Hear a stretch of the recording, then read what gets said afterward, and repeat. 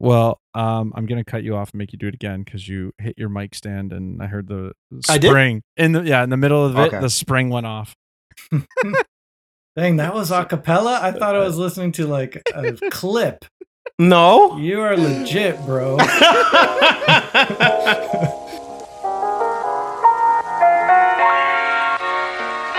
Don't believe the hype. Read the type. This is TYPBST. Take a look. It's in a book. It's TYPBST, baby. Man, we're blessed. I think was this maybe the second episode where we're doing a TYPBST with the a guest, or I guess if you think of it from a guest perspective, it might be a third episode maybe with a guest regarding a book or literature. Yeah, well, this is kind of like what we did with Tony Lemma, where we reviewed the book Black Faces, White Masks by Frantz Fanon. Well, and I was thinking about Koizi's as well. When we had he was the author. Yes, he was the author. Know. But that's why I sort of said 2, 3. Yeah, but this one is kind of like the one we did with Tony, where we got an expert or somebody that holds a very unique, strong view that we can all learn from. Well, considering your critiques of subject matter experts on previous episodes, you probably should stop using the word expert. But anyways. Yeah, well, I guess we'll let the audience let us know. Yeah, decide if this guy. I think this guy's an expert. Please welcome Vince Cancilla to the show. Welcome, Vince. I hear the stands cheering. I like it.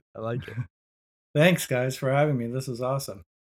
Well, my pleasure. Based on the topic, it would have been, not so much fans, but the Roman Colosseum cheers, more like jeers. That's right. They're unleashing the lions this very moment.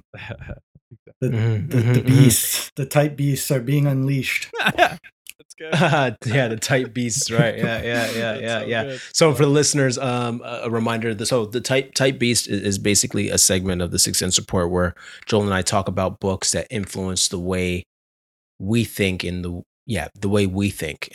books that we are likely to be reading. Vince, just to give the listeners a background, how do we know each other? So yeah, I was just chatting with Joel a bit about this before we went live, but so we met at the Ezra Institute, where Darnell was dropping some seriously controversial bombs in his talk on Black and Brown privilege. And so we got to chatting afterward there and realized we had mutual friends. And we have the teaching profession in common and such. Yes. Yeah. So, yeah, I was really edified by your talks both times I heard you at Ezra. So it really piqued my interest. Okay. Thanks a lot. I appreciate it. And actually, like I told you, you made me nervous. Oh, really? I forget that. What happened? Yeah. You made me really nervous because, everybody knows, I make jokes and stuff, and you weren't laughing at any of my jokes, and you were wearing these really intellectual glasses, and you have a studious posture about you, a studious countenance, the glasses, the way you trim your beard, the look on your face, and this guy had a straight look the whole time. So the whole time I'm like, oh, this guy's gonna tear me apart after this. I was like, oh shoot, this guy's not laughing at my jokes. He's not reacting to to my lecture. I was like, oh man, I know I'm going to hear from this guy afterwards. And then when I spoke to him, he was really gracious and kind. And I was like, oh, okay. Oh, so you were enjoying it. He's like, yeah, I was enjoying it. And I'm like, oh, you weren't laughing. You were he was taking a lot of notes. And I was like, oh, this guy's gonna tear me apart. So but yeah, I got to spend a lot of downtime with Vince, and I learned a lot about his passion for education and literature. And then he started Aslan, his Aslan Academy, which me as an educator, I'm like, oh shoot, I should be using this resource to help me teach better. So you can give more of a background on yourself in the Aslan Academy that you created. Can you do that for us, Vince? Yeah, sure. So education-wise, I did my BA at York University, so it was like a specialized honors in English Lit, which essentially means like you take the maximum number possible English and humanities credits humanly possible. And so you get like less of a spread of electives, but that way I covered sort of every period of English literature and kind of like classical literature as well. And later on, I started to do a master's in English at York, but that year they went on strike for like 5 months. So I pieced out on that and I was like, nah, see you guys. Because that was crazy. And then later on, years later, I sort of went back and to a college in Buffalo and I did my master's of education. What school? It's Medaille College. Oh, you went to Medaille? That's right. Yeah, because I was supposed to go to Medaille. Oh, really? Okay. Yeah. I was supposed to go to Medaille. And yeah, anyways, I was supposed to go to Medaille. But yeah, go ahead. Yeah, great school. And there you get like dual certified for New York State and Ontario. Yes. So that was sort of my goal, to have options in the States. Yeah, me too.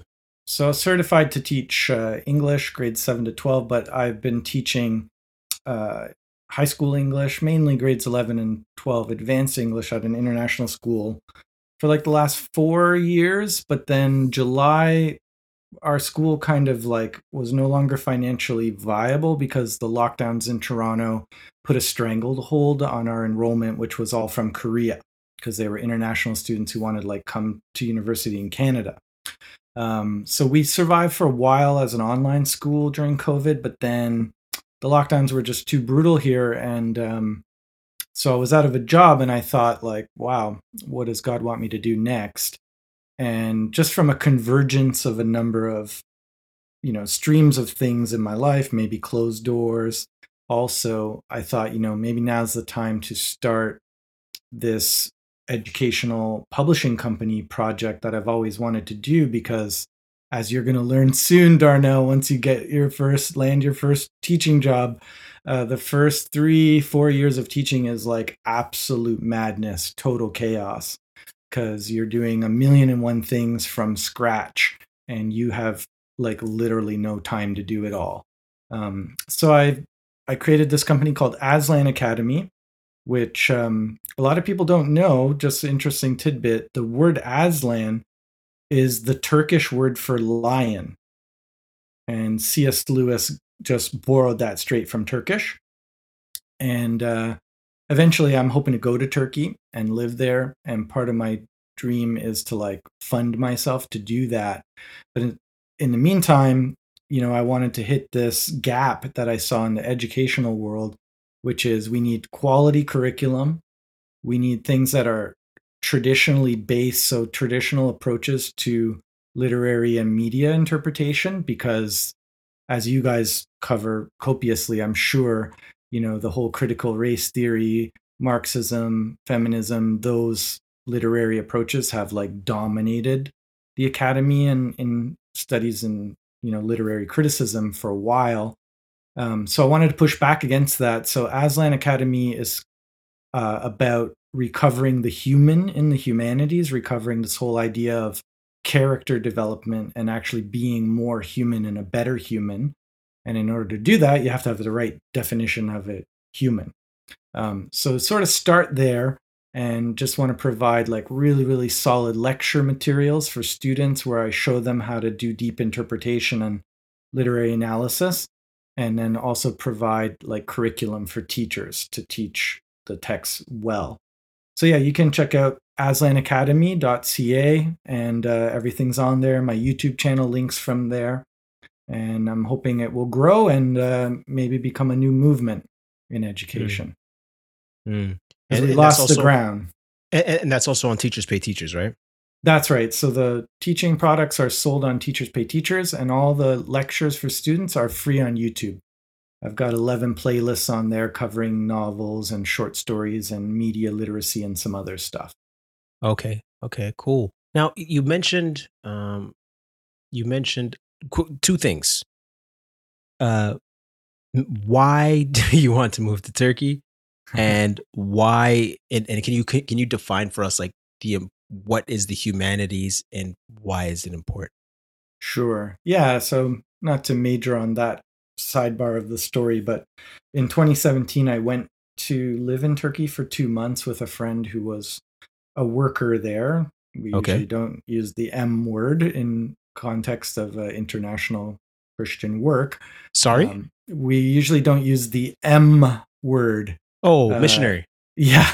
Okay. So that's kind of like a discipline that I tried to, retain, is like, don't use that word, just say worker. But yeah, I want to be like a worker overseas for the Lord there. And I kind of had a call on my life when I went there and lived there for 2 months.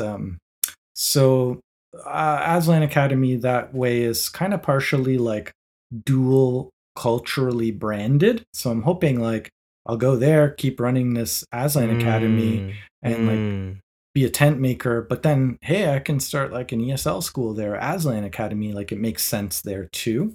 Okay, cool. Yeah, that's a dream. Okay.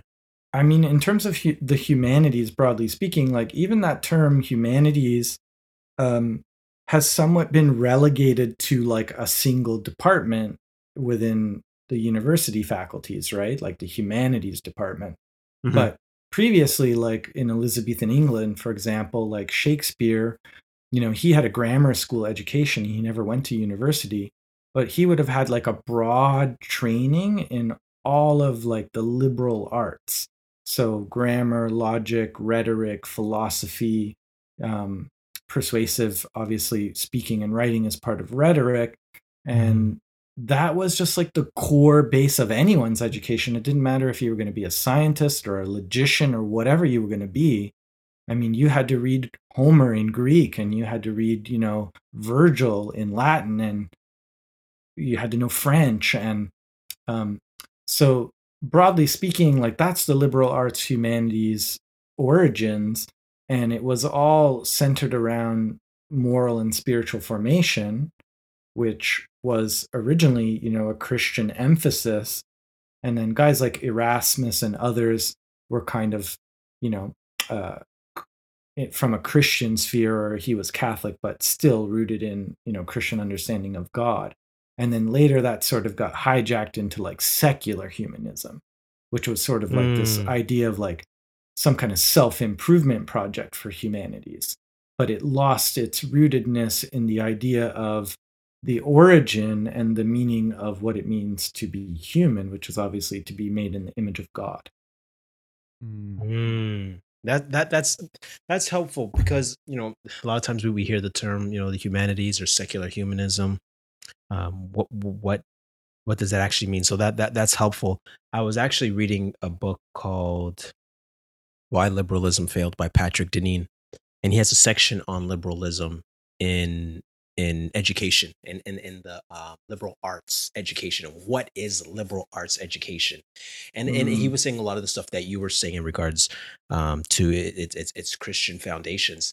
And he was saying that originally the liberal arts were disciplines or subjects that were there to free the human, to free man, to make him more free. So the more informed a person became, the more free they became. And so the premise was that man is not free. And so he has to learn how to become free. Now, today, that's not the case. The term has been flipped on its head, and now class or liberal arts education means that, well, we're already free, right? Yes. So the premise is we're already free. So we are learning these subjects to become to be able to explore our freedom, and kind of breaking the rules of what it means to be human. Yeah, which is more of like libertinism, to be licentious almost, that kind of freedom, versus actually it's interesting the way that you phrase that, because somebody was just quoting John Milton to me earlier at lunch today from his poem Samson Agonistes, which is about Samson. And there's a great line in there that talks about prosperous ease versus strenuous liberty. And so the strenuous liberty is the discipline of being human, the discipline of, like Michelangelo, chipping away at these blocks of stone because he saw the image that was waiting to be revealed beneath. And we need to chip away all the hard edges, right? That's like the original kind of definition of the word character, is really having to do with like carving and sculpting. And now, like you said, it's like you assume you're free already. Like, what do I need to be liberated from? And they think they need to throw off the shackles, really, of morality, which is the very thing that will free them. So that it's this like satanic inversion and this counterfeit. And just another thing to mention quickly that's so intertwined with this whole discussion is the fact that the liberal arts and the humanities were the disciplines that taught you how to think, that taught you critical thinking. What are logical fallacies? How do you analyze an argument or make an argument? It's all communication based. And I think the quandary that we find ourselves in these days is that nobody knows how to think. And maybe when we get to Fahrenheit 451 later in this episode, I'll just come back to that point, because I think it's the loss of critical thinking that has made the mass of society unable to function and think clearly and actually interact in a healthy kind of dialogue. And that's why everything's become kind of bite-sized, like, turn up the volume and just shout louder than your opponent, and somehow you won the argument then. So you had originally mentioned creating this Aslan Academy out of, the gap you saw. And I was going to, sort of get you to expound on it, but it sounds like you've identified that here being the lack of critical thinking. And I was like when you mentioned it earlier, I thought about when we were speaking with Julie Panesi, I had brought up a quote from John Taylor Gatto from his book Weapons of Mass Instruction, where his comment on public education, essentially he's saying, we adopted the very worst aspects of Prussian culture, an education system deliberately designed to produce mediocre intellectuals, to hamstring the inner life, to deny students appreciable leadership skills, and to ensure a docile and incomplete citizen in order to render populace manageable. And I just think that resonates so much with what you just said about a not thinking, intellectual or let's say literature student is so much of the catalyst to why you've created this. Is that a fair like my perception? Is that probably a fair understanding? Obviously the relevance of this quote might be. That's beautifully said. Yeah, that just nails it, because essentially the way that the curriculum is designed nowadays is more to just like check off these boxes to get a grade. And nobody actually teaches, well, I shouldn't use words like nobody, but it's rare to see someone teach a student how to think about their own learning and then critique their own learning and their own thinking, to think about thinking. Because it's almost designed to discourage that. And obviously even more so nowadays with all of the kind of like woke politics that are hijacking dialogue. So yeah, when did that guy write that quote? So his book is Weapons of Mass Instruction. John Taylor Gatto was like a 30-year teacher or educator, I should say. And post being in there, he started writing these books that were very critical of the education system. I'd have to double check that. I'm assuming this is slightly speculative, but I want to say around the late 80s, 90s is when he was doing his writings. Wow. But I'd have to double check the date of the books. Yeah, that's an awesome quote. Love it. Yeah. I really like his stuff. He's on the point with most of his criticisms. Yeah, you're really well read, Vince, and I respect that, and I love that, and it shows in your commentary. And I guess when it comes down to literature, I think reading is valuable. Your time is valuable when reading, so we have to be selective of how we use our time. And so the books you cover are a lot of fiction, And I think there's points of continuity for me and you. So for example, like for me, I like reading a lot of course, the Bible and analyzing scripture.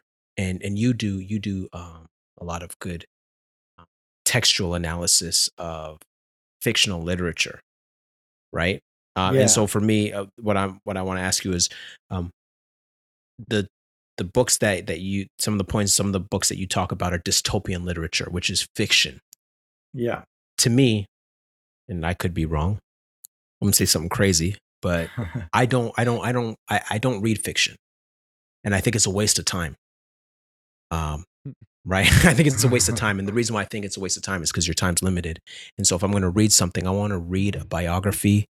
I want to read, of course, scripture, but anything that's as close to reality as possible, like anything about fantasy, Star Wars, uh, anime, is a waste of my time. Convince me that I'm wrong, Vince. Well, I'm not going to contradict you about anime, but sorry to the anime fans out there. I don't know that genre that well, but Okay. well, I think that you're less human as a result. If I'm true to my thesis, right?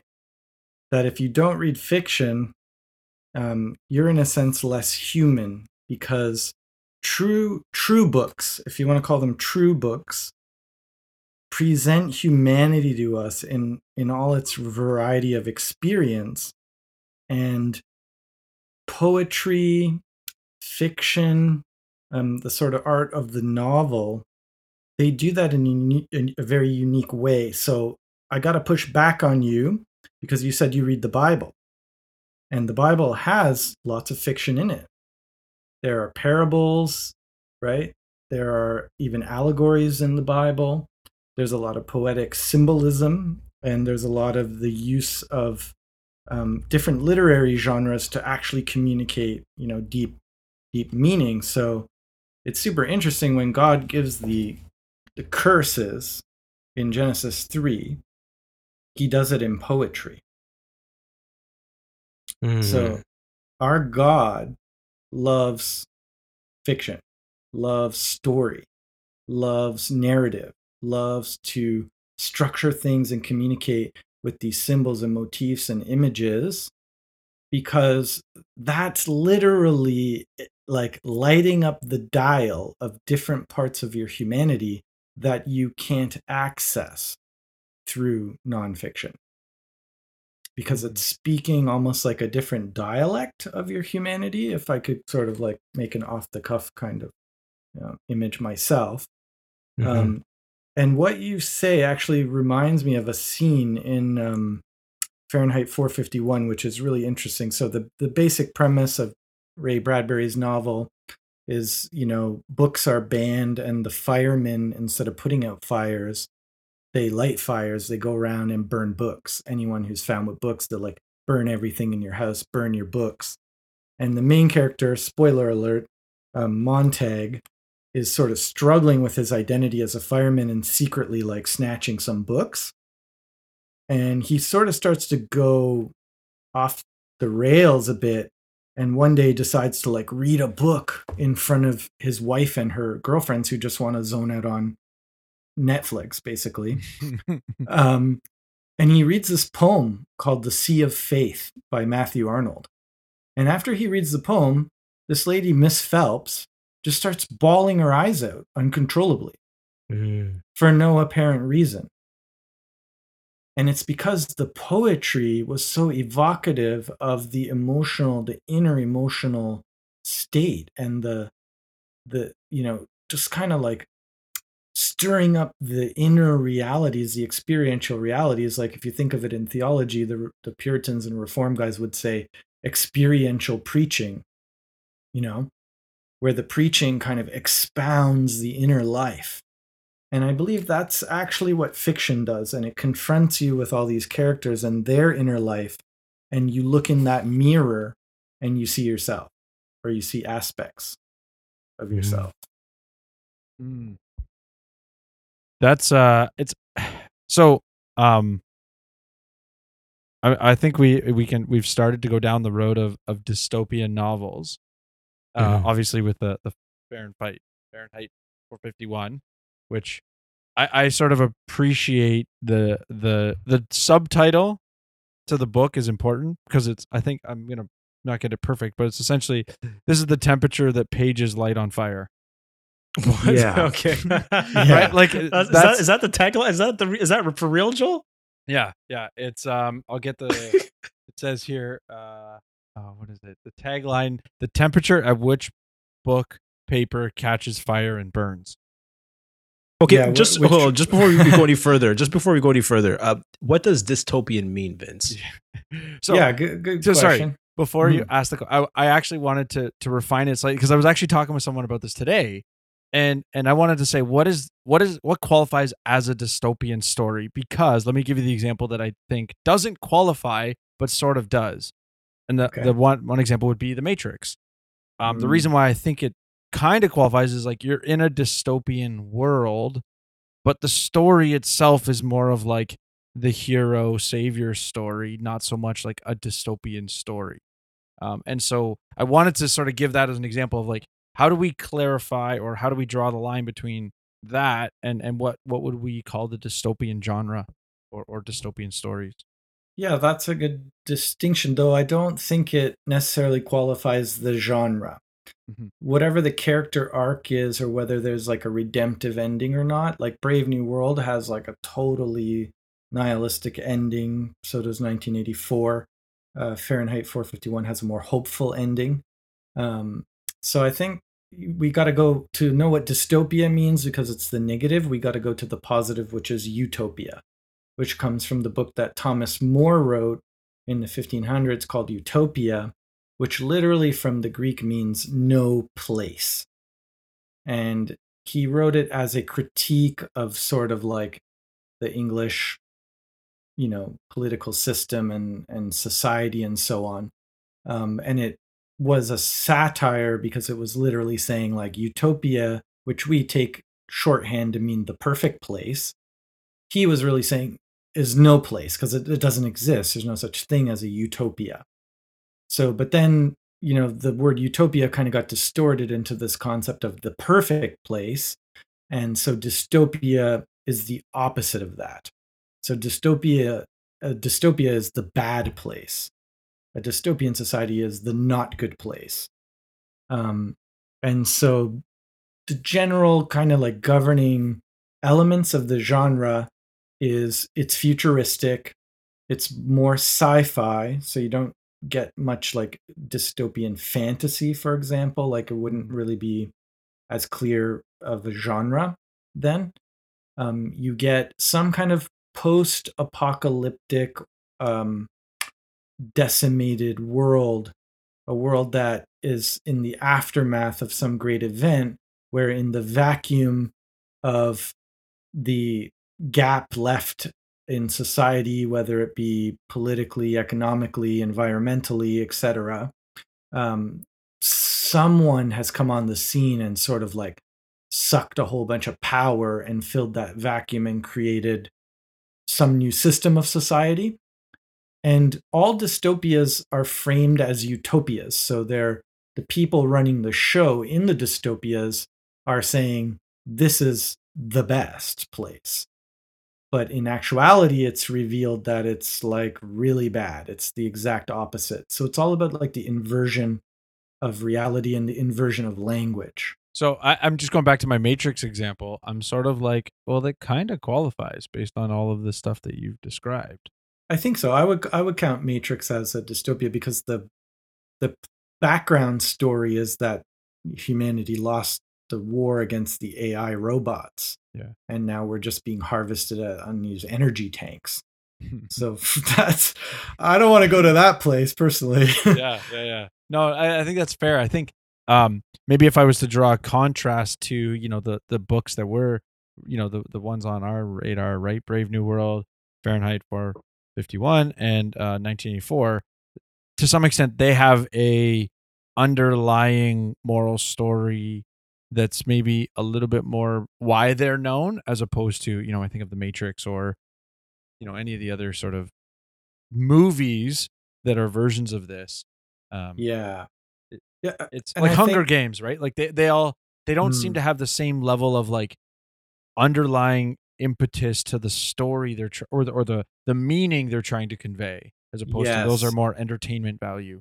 Yeah, that's an excellent point, because as I'm thinking about The Matrix, really, like, I mean, I didn't watch the second or the third movie. They were kind of whack to me, but yeah, they're not really. So part of the dystopian genre, at least if it's being used responsibly by the author, is that it's predictive, it's hypothetical, and it's rooted in current trends in the society. So it's meant to be like a warning parable, or as I kind of said with Darnell when we were chatting last week, I use the term, and I don't know if anyone else uses this term, but I describe dystopian lit as a kind of secular prophecy. And so I think in that, okay, well, it's official. It's official. That's Vince Cancilla's word. Okay, that's your word, man. I like that. I like the sound of that. Maybe it's out there already. I don't know, but We'll footnote it. It's officially footnoted. Footnoted. The Academy, let them know. I'm gonna. Yeah. But yeah, it makes perfect sense, Joel, what you're saying. Like, The Matrix doesn't really do that. The Matrix is telling sort of more of a mythological kind of story. Whereas Brave New World, 1984, and Fahrenheit are all like, okay, we see these trends and we are worried about that. And we're going to kind of project into the future that if these trends continue, what's society going to be like? And of course, technology is the kind of key component to the dystopian world, that how we relate to technology and how technology is used or abused essentially amplifies or facilitates the dystopia. So you got like Huxley in Brave New World writing in the 1930s, which is pretty amazing, like vision to see genetic engineering as like a huge danger. Orwell's got technology in the form of mass surveillance and historical revisionism. And then Fahrenheit has technology. They all have technology through media in different ways, but Fahrenheit kind of shows like all the nature imagery in Fahrenheit when it comes to technology all uses this negative nature imagery. So okay. So before we get into that, let's hit these books sure. in order, so we can learn from it, because these books get thrown around a lot, especially in light of what we've been going through with COVID. These titles have been being thrown around. Haven't you read? My fantasy hockey team names are COVID 1984. Oh, right, and things like that. So these books get thrown around. So okay, the first book, Brave New World. What's this book about, and why should we know about it? Why should we care? So it's about a future world in which all humans are genetically designed in laboratory tubes. Basically, sex is not seen to be purposeful in terms of reproduction because it's all done in a lab. And so you are designed to be a certain level or class, including your physical structure, your intelligence, all of that.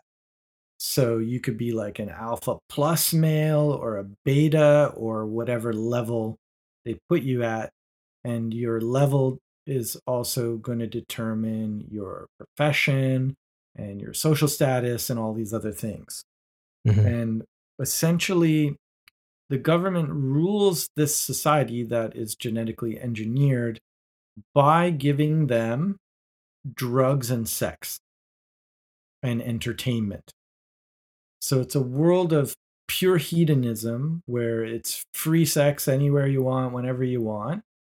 They go to the movies, which they call the feelies, which have kind of sensory perceptive technology. So like you're smelling stuff and feeling stuff at the movies, and you're constantly taking pills to fight any kind of depression. But the protagonist is dissatisfied, and he's an alpha plus male, and he starts to become extremely disturbed at how empty everything is, and he actually wants to go visit what they call savage reservations, which are places where people live like in pre-modern ways, pre-modern based on like the current setting of the novel in this future dystopia. So there people, are monogamous and have sex to make babies and like, are living in a totally different way. And this guy who is like kind of high up engineer guy in the genetics facility goes to the savage reservation and meets a savage. And it's all ironic inversion because the savage is actually like the most human person in the whole story. And essentially, it has a very, very dark ending, very grim, very hopeless. The savage is essentially overpowered by he is taken from the reserve and brought to the city and shown all this technology, and you get all these interactions with the savage and these elites, and they're debating about like the savage knows and has memorized like parts of Shakespeare, and he realizes like, you guys don't have Shakespeare anymore, like so there's this whole foil thing with the savage being a foil to the the society en masse and what they represent and how they live and stuff. So it's very interesting. Like Huxley saw way more than even Orwell. Like Orwell doesn't really capture the use of technology as much, but Huxley saw the implications of like genetic engineering and also mass entertainment and drugs. Now, if I'm not mistaken, is it 1984 that has more of the concept of like phones and digital, like, or is it Brave New World? I there's one book I always remember. There's like someone drew a graphical image of like someone staring into their palm with the light coming out of it. And I swear it's from one of those two books, but maybe I'm misremembering. Yeah, I don't quite remember that exact bit, but there's some predictive technology stuff in Fahrenheit, but not that palm thing. Yeah, there's one of the, it might be one of the other ones we're not talking about, but that it's just that the way our society today is so engulfed with technology, predict those people predicting that level of technological sort of docile nature is always intriguing that they could see that so far ahead. Totally, based on like very primitive technology. Like imagine 1930s, there were no computers really, properly speaking, and he somehow saw this. Like, secular prophecy, bro. Oh my goodness! I love that. Copyright Vince Cancilla 2022. Yeah, no. This is deep, man. Because this is something these are some trends that we're definitely seeing in our culture today. And okay, so then from Brave New World going into 1984, how is 1984 different from Brave New World? Yeah, let me hit that. But just before we skip Brave New World, I want to just read a quick quote, if you don't mind. Yeah, go ahead. Go ahead, man. I selected some quotes from each of these, so I'll try to get one for each. But this is really interesting. So the director of this whole big like laboratory institute, the ones who like, all the biogenetics labs, whatever, is at this point in the story condemning this character, Bernard, who's an alpha plus male who has become a deviant because he's like a heretic because he broke off from the society. And listen to the indictment the director gives. He says, "Ladies and gentlemen, excuse me for interrupting your labors. A painful duty constrains me. The security and stability of society are in danger. Yes, in danger, ladies and gentlemen. This man," he pointed accusingly at Bernard, "this man who stands before you here, this alpha plus, to whom so much has been given and from whom in consequence so much must be expected. This colleague of yours, or should I anticipate and say ex-colleague, has grossly betrayed the trust imposed in him by his heretical views on sport and soma, which is the drug they take to be happy all the time, by the scandalous unorthodoxy of his sex life, because he refused to just have casual sex everywhere, by his refusal to obey the teachings of our Ford and behave out of office hours like a babe in a bottle. He has proved himself an enemy of society, a subverter, ladies and gentlemen, of all order and stability, a conspirator against civilization itself. So you don't want to have, sex like everybody else and do drugs like everybody else and believe the orthodox line that the government is feeding you like everybody else. Like, I mean, Trudeau could have said this. Yeah. So wait, quickly, what's the big deal with the Alpha Plus? So he was like the top line of human, like from the genetic engineering. So for him to go kind of rogue, it shows that like the technology didn't fix the humanity. You know, like he was the best kind of human that could be made in a test tube, and he went kind of off the rails. So yeah, it sounds like it's the mass structured system. He was still, his human nature was still fighting it. Exactly. Yeah. But I guess what stuck out to me was that they didn't just, like they said, Alpha Plus. Like I thought Alpha was the top of the line, was the top of the tier. But I just thought the phrase that they were using, like it's Alpha Plus, like this person is like super, like a super alpha. Yeah, like literally like an Ubermensch, like a Superman, like beyond alpha. Yeah. So and that's the intention, right? Because it's the genetically modified version. Well, if it's not better, why are we doing this? So it has to be better. Yeah. By default, it's an inherent belief in the ability of technology to improve the human nature, to improve humanity, which is ironically the opposite of what happens, because they're all a bunch of sex addicted, drug addicted, empty husks of humanity. Okay, so then 1984, how does that differ from Brave New World? So 1984 is pretty popular. Yeah, this is maybe the most popular, the most well-known. I'm sitting in my studio here looking at a new Penguin edition in which they designed the cover to look like the American flag, but with like eyeballs on it instead of stars. And apparently when Trump came into office, which obviously this is so illogical because it doesn't match Trump or the politics surrounding all of that, but they, this book started selling like hotcakes because people thought America's now like, 1984 because Trump is in office. But so 1984 is much more of a political book, and it's much more focused on totalitarianism and a military industrial kind of complex, which uses force and uses war and technology to keep people in line, rather than necessarily like sex, drugs, and entertainment. So it's a much bleaker and more sparse, metallic kind of vision of the future.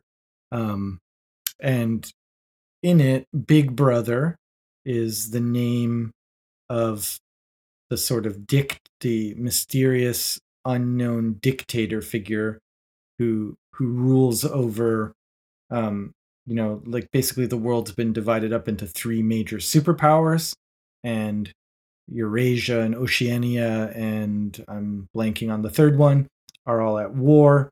And war is constant, war never ceases. And so everybody's always in this wartime kind of poverty. And the party that rules through essentially controlling language. They've invented a new kind of English dialect called Newspeak, and where they've like simplified words and reduced language to these like kind of nuts and bolts and compound words.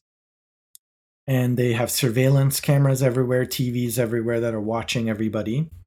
And the main character, Winston, works for the party. So he's fairly well off in terms of his level in the society. He's a party member, and he works in the Ministry of Truth, which in Orwell, all the language is inverted. So the Ministry of Truth is really all about lies. The Ministry of Love is really all about like military and legal control and so on. So he has to revise historical records. So when they change the narrative, or they want to like kill somebody who's seen as an offender against the state, or who is seen as a thought criminal. So there's such a thing as thought crime in this world, and there's the thought police. And there's double speak, which is kind of a way of using the Newspeak English dialect to say mutually contradictory things simultaneously. So you can be hauled in for thought crime, and essentially the state rules in a very brutal, iron-fisted kind of manner, and it's much more political than the other two books that we're talking about today. So, just as you were talking about, the term we use today, right? Double speak. I'm assuming that concept comes from 1984, Orwellian, right? But it's actually sort of an abstraction from outside of the book. Well, then, no, they talk about double speak right in the book. We say if something's Orwellian, that it's kind of, I guess, in this circuit of this very dystopian, totalitarian kind of use of language. But there's literally like characters in the book who are working on the next edition, of the Newspeak dictionary, and it's all about oversimplifying language, like causing language to be either mutually contradictory or so compounded and reduced that it's really hard to get any nuance out of some of the words. So like the Ministry of Truth is condensed to mini true. Yeah, which in this whole COVID-19 situation, like the language signals that have been sent all along, I would call that doublespeak, because you're saying two mutually self-contradictory things simultaneously as though they're both true. Like, remember in the beginning, they were like, only the elderly and the sick really need to worry. But then the news media puts a story out like, healthy 18-year-old kid dies of COVID. And you're like, well, you just told me I don't have anything to worry about. Like, what's going on here? And so there's sort of like two lines of speaking happening simultaneously that causes cognitive dissonance in listeners. And that keeps you kind of blinded. And in 1984, they also have something they call, that's like a mandatory thing for the party, called the 2 minutes hate. And it's like all the people gather in this room and watch a video of the enemy, whichever power that they're at war with currently, which always changes anyway, and it's always self-contradictory who they're at war with, and they just like scream in rage at images of their enemies and stuff. Interesting. Yes, very, very dystopian. Yeah. Well, very, very, very realistic. Yeah, that's a fair point. I mean, I've definitely told a bunch of people they're applying for jobs with the Ministry of Truth over Twitter in the last 2 years. So yes, that concept is definitely very real for what we've gone. Yeah, we through. can definitely see we can definitely see some parallels. When was 1984 written? 1948. So he just reversed the last two numbers. 1948. Yeah. Fascinating. In regards to the connection that we see today. Okay, well, let me ask you this. Oh no, I'll save this question for after the last book. Sure. And it's just in regards to how do your students respond, or how should students respond, or how should teachers teach it, or how should parents handle it, or why should we continue? Yeah, so we'll get to those. But Sure. do you have a quote from that book? You might have a quote from it. Yeah, just I'll tell you the slogans that are really famous from this book because those exemplify the use of language. And then I have a one little quote to hit. So the famous slogans are like written on these ministries, and for the three slogans of the party that is ruling this totalitarian party: war is peace, freedom is slavery, ignorance is strength. And so all of those are self-contradictory terms. Like those sentences don't make any sense logically. But in terms of how the party uses that language, war is peace, because if they have the society constantly at war, everyone's always constantly in fear. And so then they're pliable and they're easily controlled, and they will be willing to, toe the party line and do whatever it takes to quote unquote win the war. So it's peace for Big Brother, but it's not peace for the proletariat or the people under this government. And so that's sort of, all of those terms are used by the government to control people to use language in a way that exploits language and essentially, gives the government more power, which I think we're seeing in Canada with some of these bills that are being passed recently. So yeah, maybe that's good enough as a quote from 1984, I think. Fahrenheit.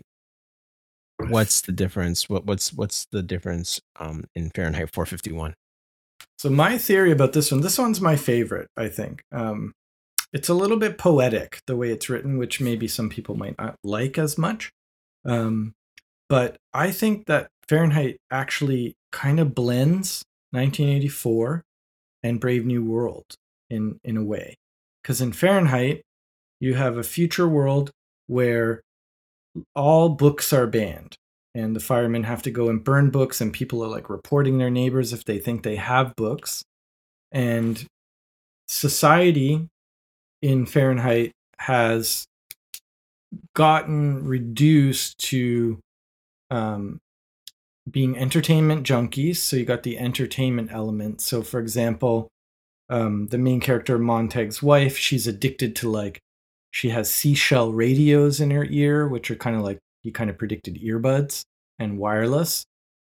And she's constantly listening to the radio streaming in her seashell radio earbuds. And she's got 3 full wall TVs, called parlor wall TVs. And she just constantly watches reality TVs where you can kind of sort of interact with the programs. And their house is characterized kind of like a mausoleum, and there's death and darkness there, and the sterile kind of light of a screen dominates. And there's a girl named Clarice who's his neighbor, and her house is full of light, and they sit around and talk in that house. And there's these 2 different images of light, like the sterile light from a screen versus the light of a candle or natural light. And so there's all this deep symbolism. Like he talks about the frenetic energy of electricity versus the calm kind of glow of a candle. And there's a lot of dual kind of symbolism, like a dual signification of symbols. So fire can burn and be destructive, like if the firemen come and burn the books, or it can be a campfire where you can cook something.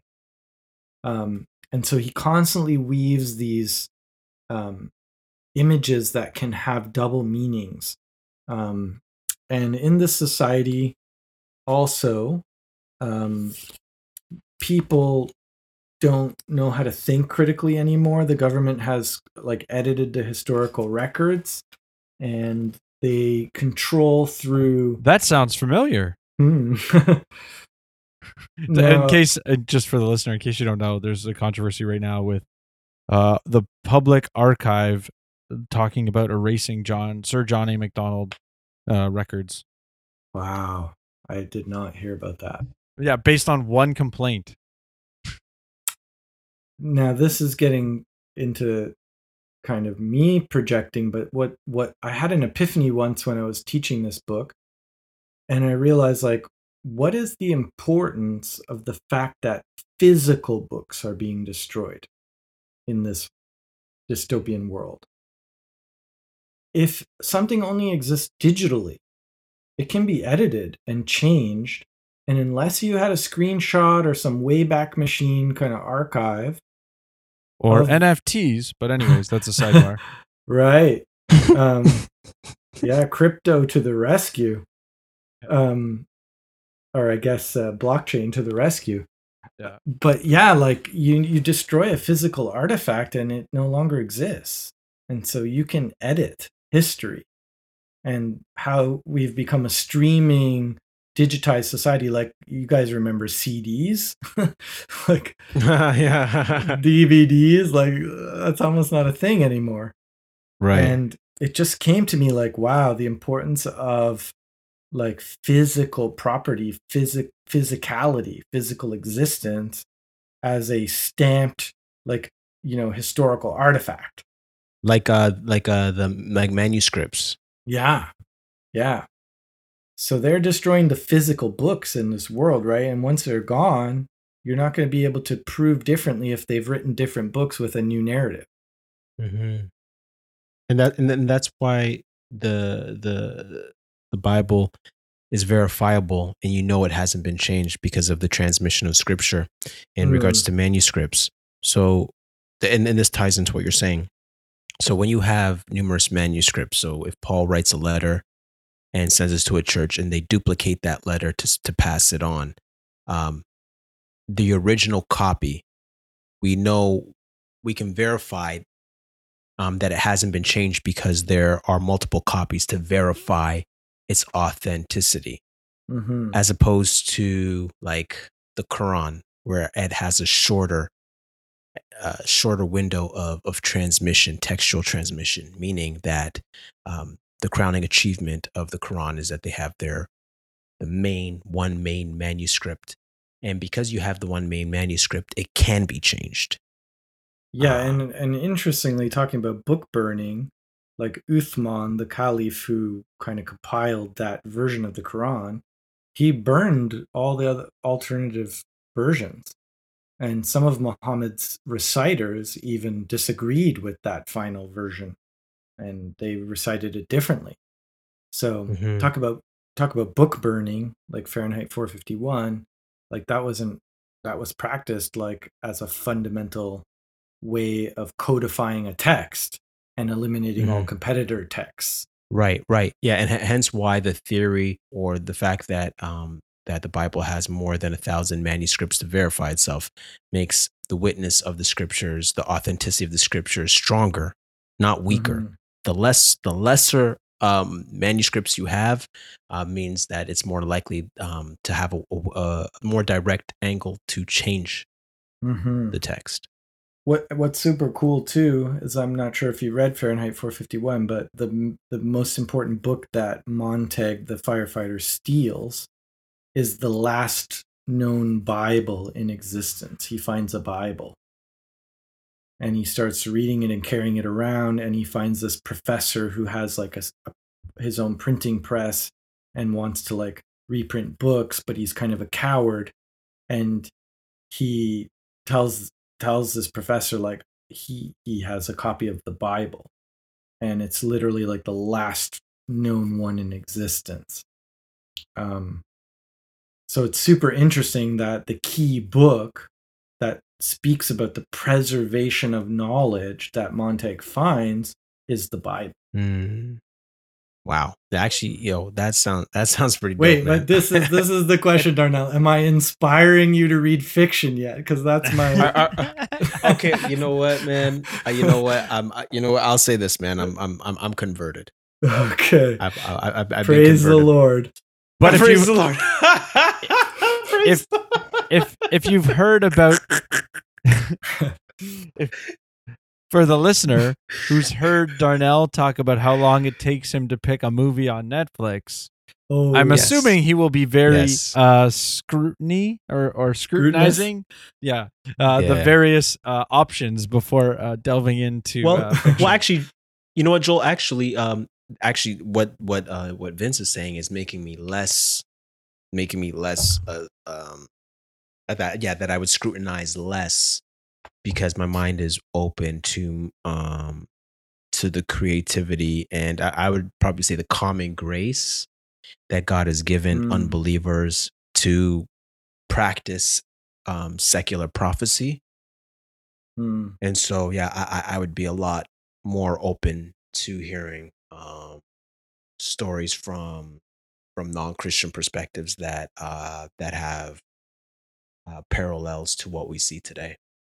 Yeah, I think your point, talk about like common grace, but also the idea that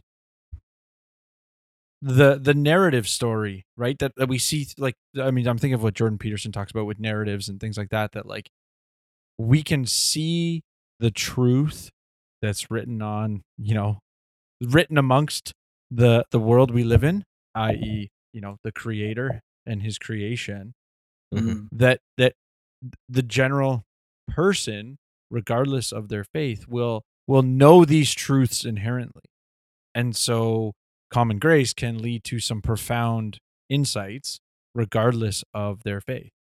mhm, Yeah, So no, you're right, Joel. And so then let me throw this at you, Vince. A lot of times, for Christians, we kind of can be theological snobs. mm, I'm not gonna say indoctrinated, because indoctrination means not to read other literatures, and our faith encourages us to read other books outside of the Bible. So my question to you would be, uh, how can we as Christians better embrace non-Christian texts? mhm. Well, I think that we need to understand that truth is truth, and wherever there is truth, it has a name stamped on it, Jesus Christ.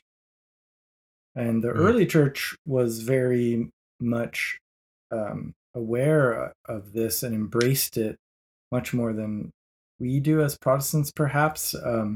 They had this idea of like the word in seed form, and wherever truth was found, even in pagan literature, they saw that as Christ, revealing himself partially um, to those people. So you have the sperma logia, like I think that's how they said it, but this the seed form of the word.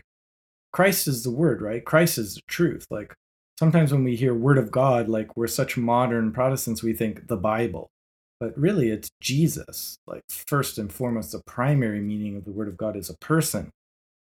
And so where he has deposited, traces of truth because we're made in his image and Christ is the image of, the invisible God, all humanity partakes in that, albeit in a distorted and, broken way. But, I would use an illustration like, if you found a Da Vinci or a Rembrandt masterpiece, but it had some like mud splashed on it, you'd be like, yeah, that's still a Rembrandt. Like that's worth millions. mhm, And that's kind of humanity, right? We are the masterpiece of God's creation in His image, but the image has been, distorted and defiled. Um, but there are traces of that beauty. Like I would still gaze at that Rembrandt painting and be like, wow, you know. mhm, Um, mhm, so I think we need to take that redemptive framework to all literature, to engagement with all texts, all media, see in it the biblical principles and the biblical narrative, and how the biblical narrative can like shed light on it where it deviates from God's truth. But I've had prophetic moments teaching like Macbeth, where it was like really speaking to me and my personal spiritual life, my situation. Like it was cutting me down. Like while I was speaking the words, I was like under heavy conviction teaching my kids. And even with Fahrenheit 451, I had this amazing experience where at the end of the unit, I get a letter from this student, and she wrote out like three handwritten pages, and I could tell they really liked the book and they were really engaged. They were highlighting stuff. They were chattering and talking before class, and I wasn't really totally clued in like what was going on with the class, that that they were that engaged. But this girl writes me this letter saying like it dropped a bomb on all of their lives because of the whole technology addiction, feeling empty, distracting yourself to death. And then wow, this girl was doing her project on Mildred Montag's wife, who is like escapism, addiction, distraction, suicidal, total media addict, like can't think, doesn't want to stop to think. And this girl was doing her project on this character, and she realized, oh, I'm actually doing this project about myself. I'm Mildred. That's heavy. And she got like wow, really, really crushed by that. And she literally called up her cell phone company and canceled her data plan. Wow. Mm-hmm. And I didn't even know this was going on. Like I found out about it after. But if that's not like repentance, like I don't know what is. Like that's pretty good for a secular book. Wow, that's powerful. That's powerful, man. We have a friend of the show, Phil Thomas. Actually, and he has a podcast called Afterwatch, the Afterwatch with Phil and LeVar. And so Phil Thomas, he's an animator by trade, and he's also an elder at his church. And he's always preaching to me the importance of story. And he's like, Darnell, you weave story into anything you do, you'll always nail it. Whether you're giving a lecture, you're writing a blog post, you're teaching a lesson, if you always weave story in, you'll always be a great teacher. And the point is that, God, redemptive history is a story, and God has used story to relate to man, to teach man so he can remember things and draw him in to learning and understanding. And so I thought that was pretty powerful. And with that said, this segment of the Sixth Sense Report is called TYPBST. And I don't know if the listeners remember or no, but TYPBST is a play on words of a hype beast, right? And a hype beast is somebody who loves the hype of the culture, new sneaker releases, new Bape gear, new Supreme gear, right? You're always chasing the latest fad to say, I spent $400 on this just to say you ain't up on this, right? So I was like, okay, now that we're Christians and we're saved, let's flip the hype beast on its head and let's use this type beast, as in the type the text, and be hyped about books, to be hyped about literature. And kind of like, I think the parallel, like there's a parallel that I was laughing about with Joel, and then maybe this was off recording. And I was like, well, hype beasts, these guys will have shoes they haven't worn yet, right? These guys will buy shoes they haven't worn yet. And sometimes these guys will show off, right? And they'll lick the bottom of their shoe, right? They'll lick the shoe. They'll be like, look, man, I'm licking the shoe because... Yo, so I haven't even. It's so new. I'm licking my shoe bottom, man. Right? but then, like, and then I'll joke around with people. I'll be like, I'll be on my bookshelf, and I'll be doing the same thing. I have books. I buy books I haven't even read yet. Like I could lick the spine of my book and be like, come on, man. Man. Right? You don't got this yet? And so it's funny, but it's fun to be excited about reading and to get the newest books and reading. But can you talk about that a bit, Vince, in regards to like what you're doing with Aslan and teaching literature, and how reading is not cool. Being a type beast is not cool. Can you talk about like literature and it being cool again? Hi, I'm Darnell Samuels. You may remember me from such podcasts as Thanks Coach and The Sixth Sense Report. When Joel and I are not studying for the next episode, we're paying bills for hosting and production. If you want to help us out, you can make a donation of any amount by clicking the Buy Me a Coffee link in the show notes. If you broke, don't worry about it. You can subscribe and leave us a review on your podcast catcher. If you did this already, then you can share the show with a friend. Joel, Jeezy, and I appreciate your support. Now back to our regularly scheduled program.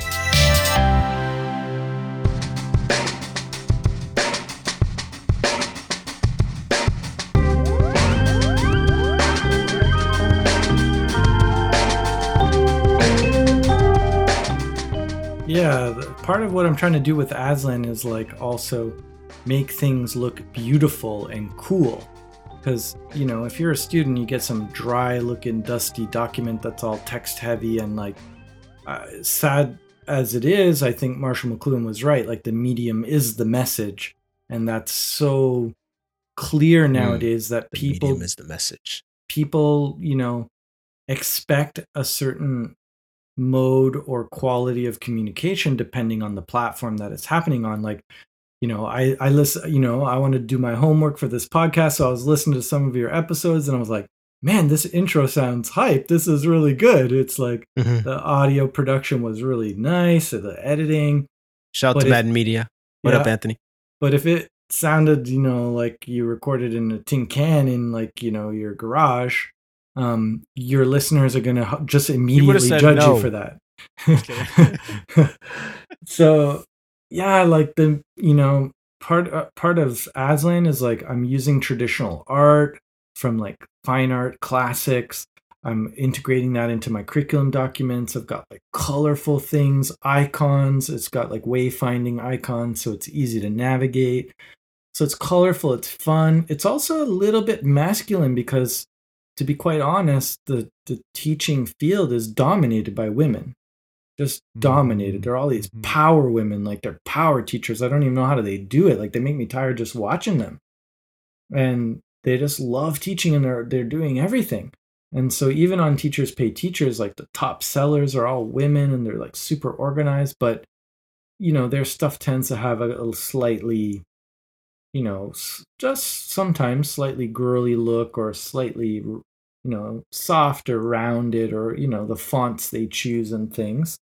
And so I wanted Aslan Academy to represent like this traditional aesthetic with great modern tools and like get the good modern videos, and like they need that. The kids need video based connections and things now, and they need things to look a certain way because their attention spans, unfortunately, their brains have been rewired, literally, like remapped. And so they can't. Sorry. Just to be clear, Vince. Sure. What do you mean by remapped? Just so I'm clear. Yeah, and this connects really well back to Fahrenheit. So literally, like neuroplasticity, right? Like our brains are being changed and transformed by the medium, by the technology that we're using. So there's an amazing book. I mean, you like nonfiction, so The Shallows by Nicholas Carr. That's an amazing analysis of this change that the internet has brought to our brains and the way that we think and experience like reading. And he talks about this cool story about Nietzsche. When Nietzsche was going blind, he couldn't write by hand anymore, and somebody brought him like one of the first typewriters, this big metal German typewriter, and he could feel, you know, from the kind of like bumps on the keys, he could memorize which, you know, letters were where, and he could write again. And his friend read this draft like of something he had written on a typewriter for the first time, and he was like, your style is totally different. It has this kind of like metallic, harsh directness. It's much different than your previous writing. And so the very medium on which he was writing changed his writing. It changed his brain.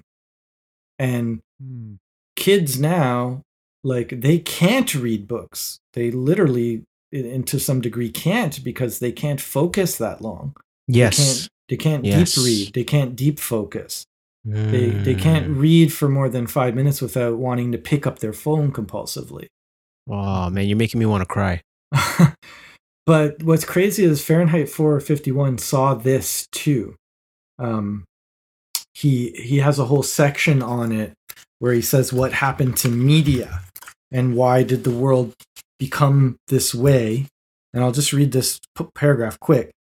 So this is Montag, the main character, the fireman. His boss is Captain Beatty. And the captain seems to know the true history of the world and knows that they've done this historical revisionism.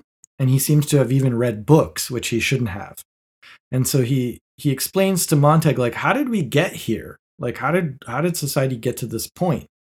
And he says, classics cut to 15-minute radio shows, then cut again to fill a 2-minute book column, winding up at last as a 10 or 12-line dictionary resume.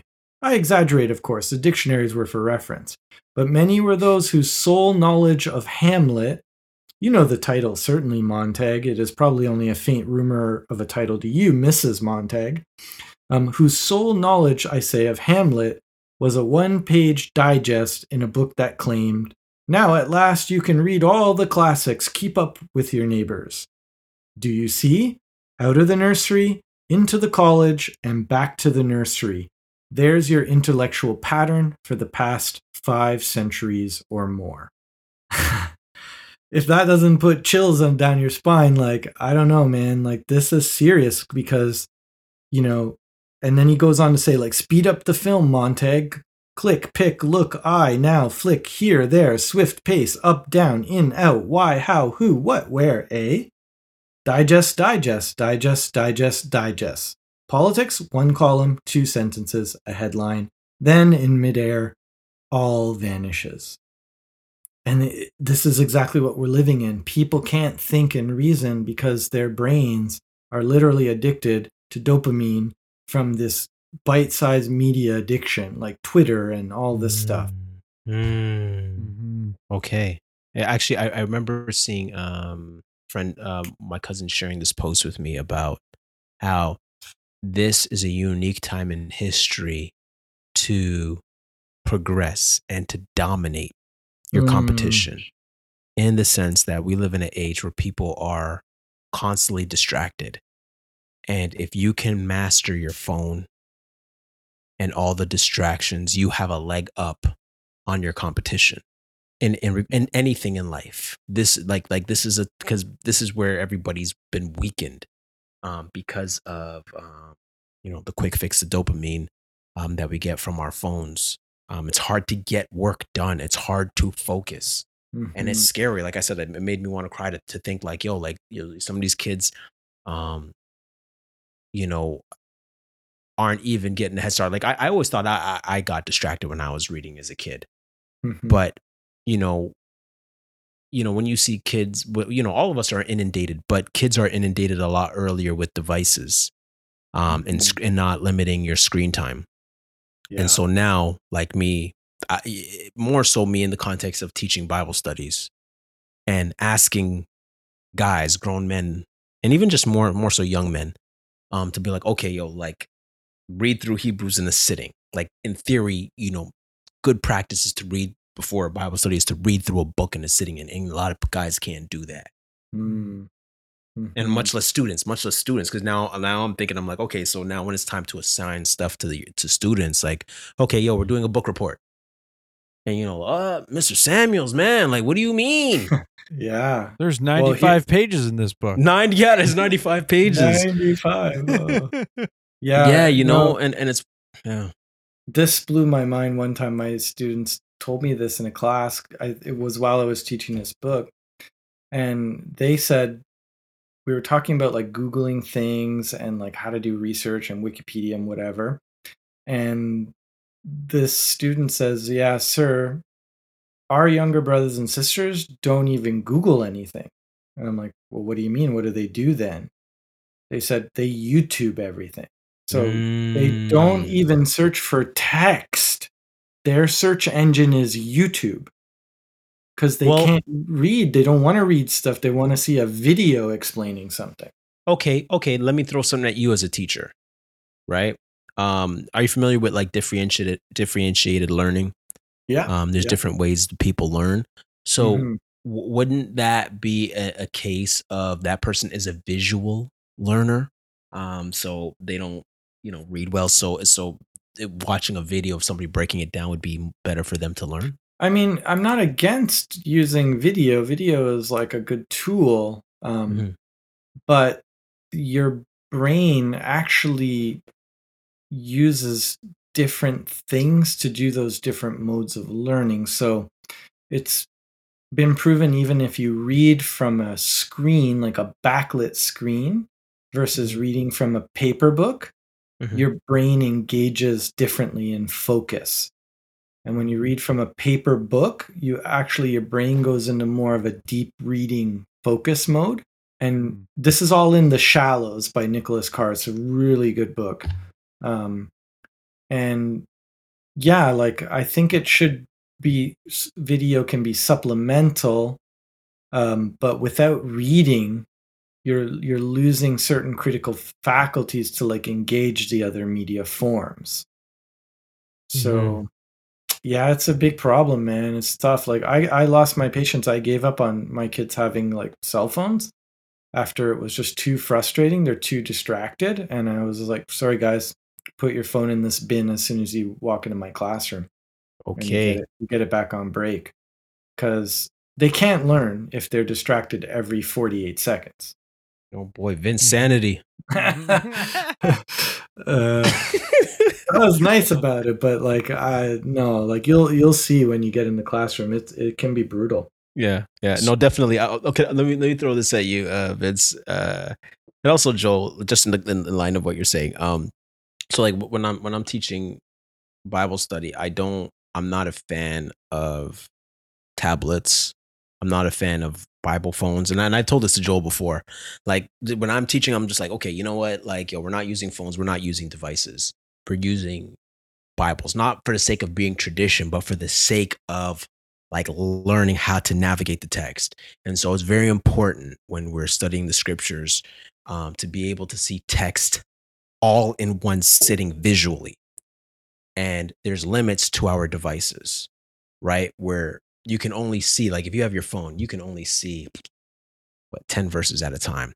And if I'm teaching something, I'm like, yo, I need you to see the whole of chapter 1 and chapter 2 at the same time.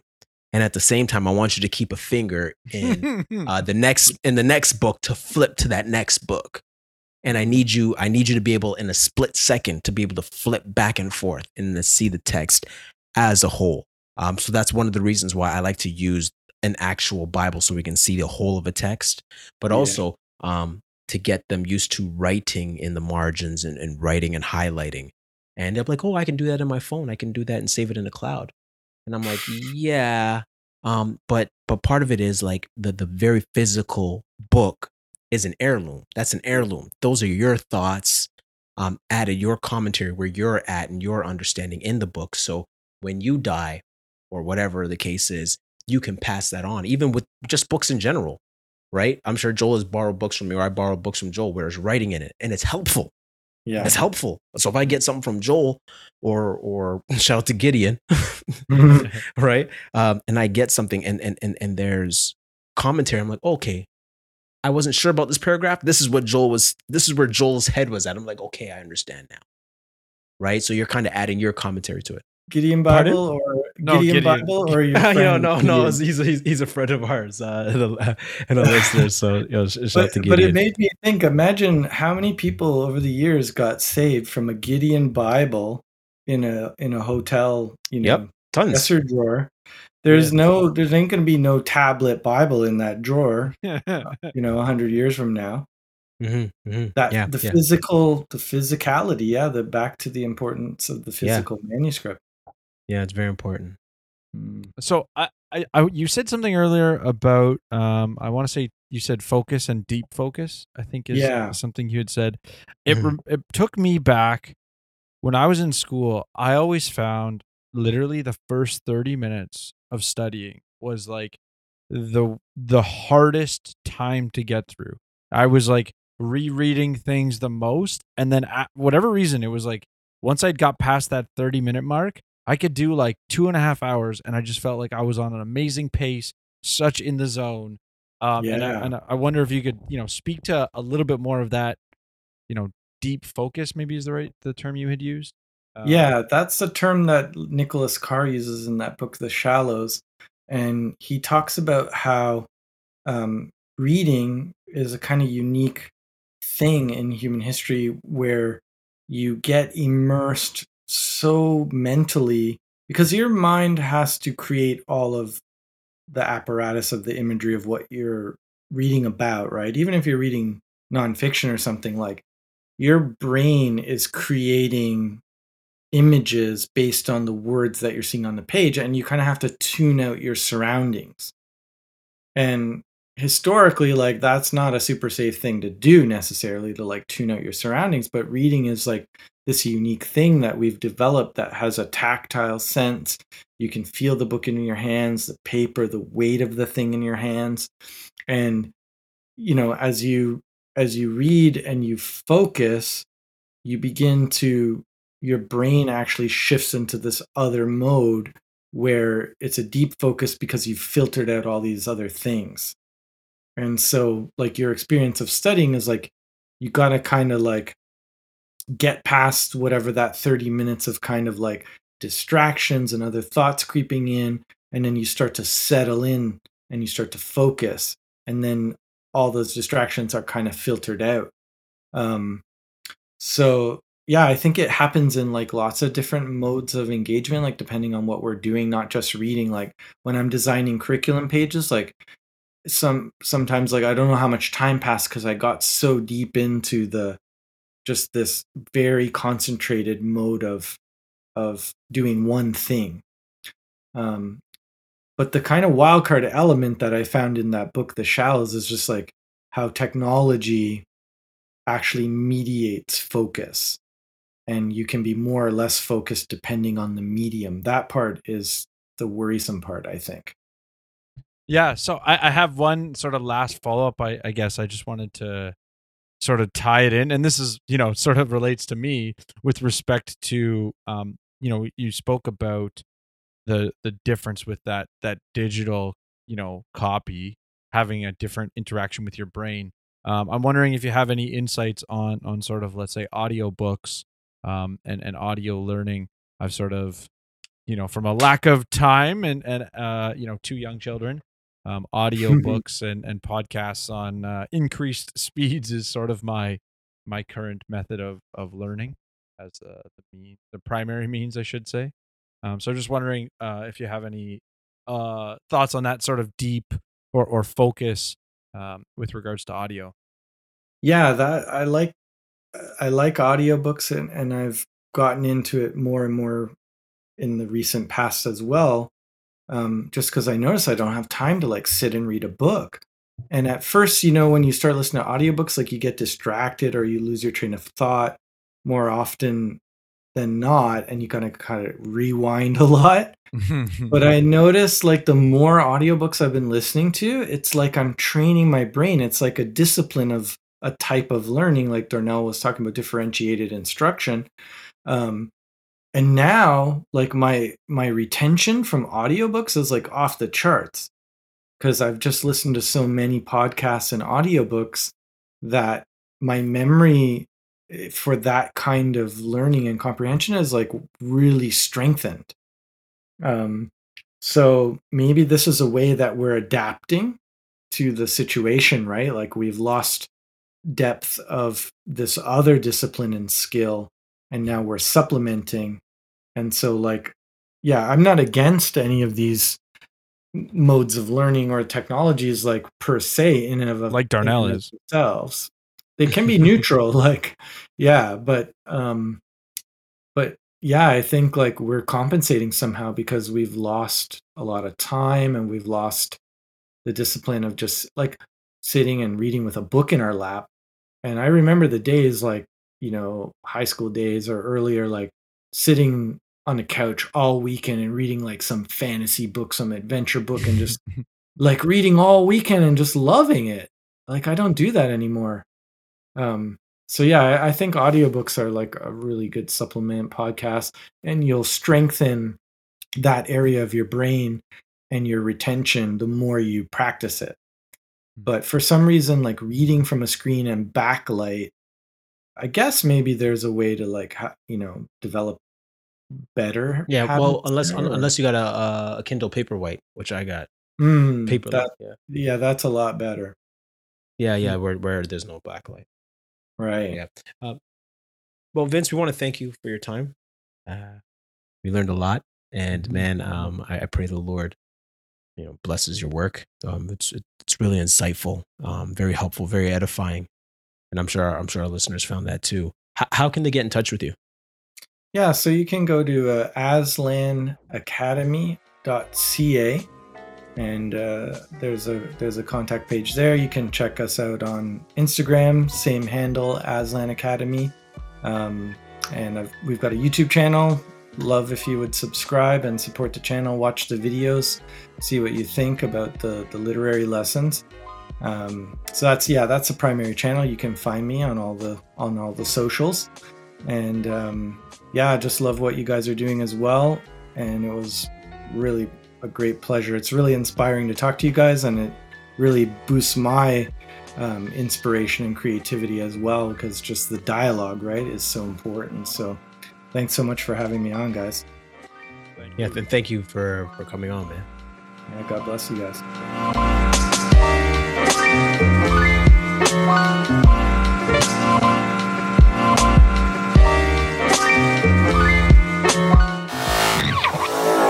Madden and Mitchell Media.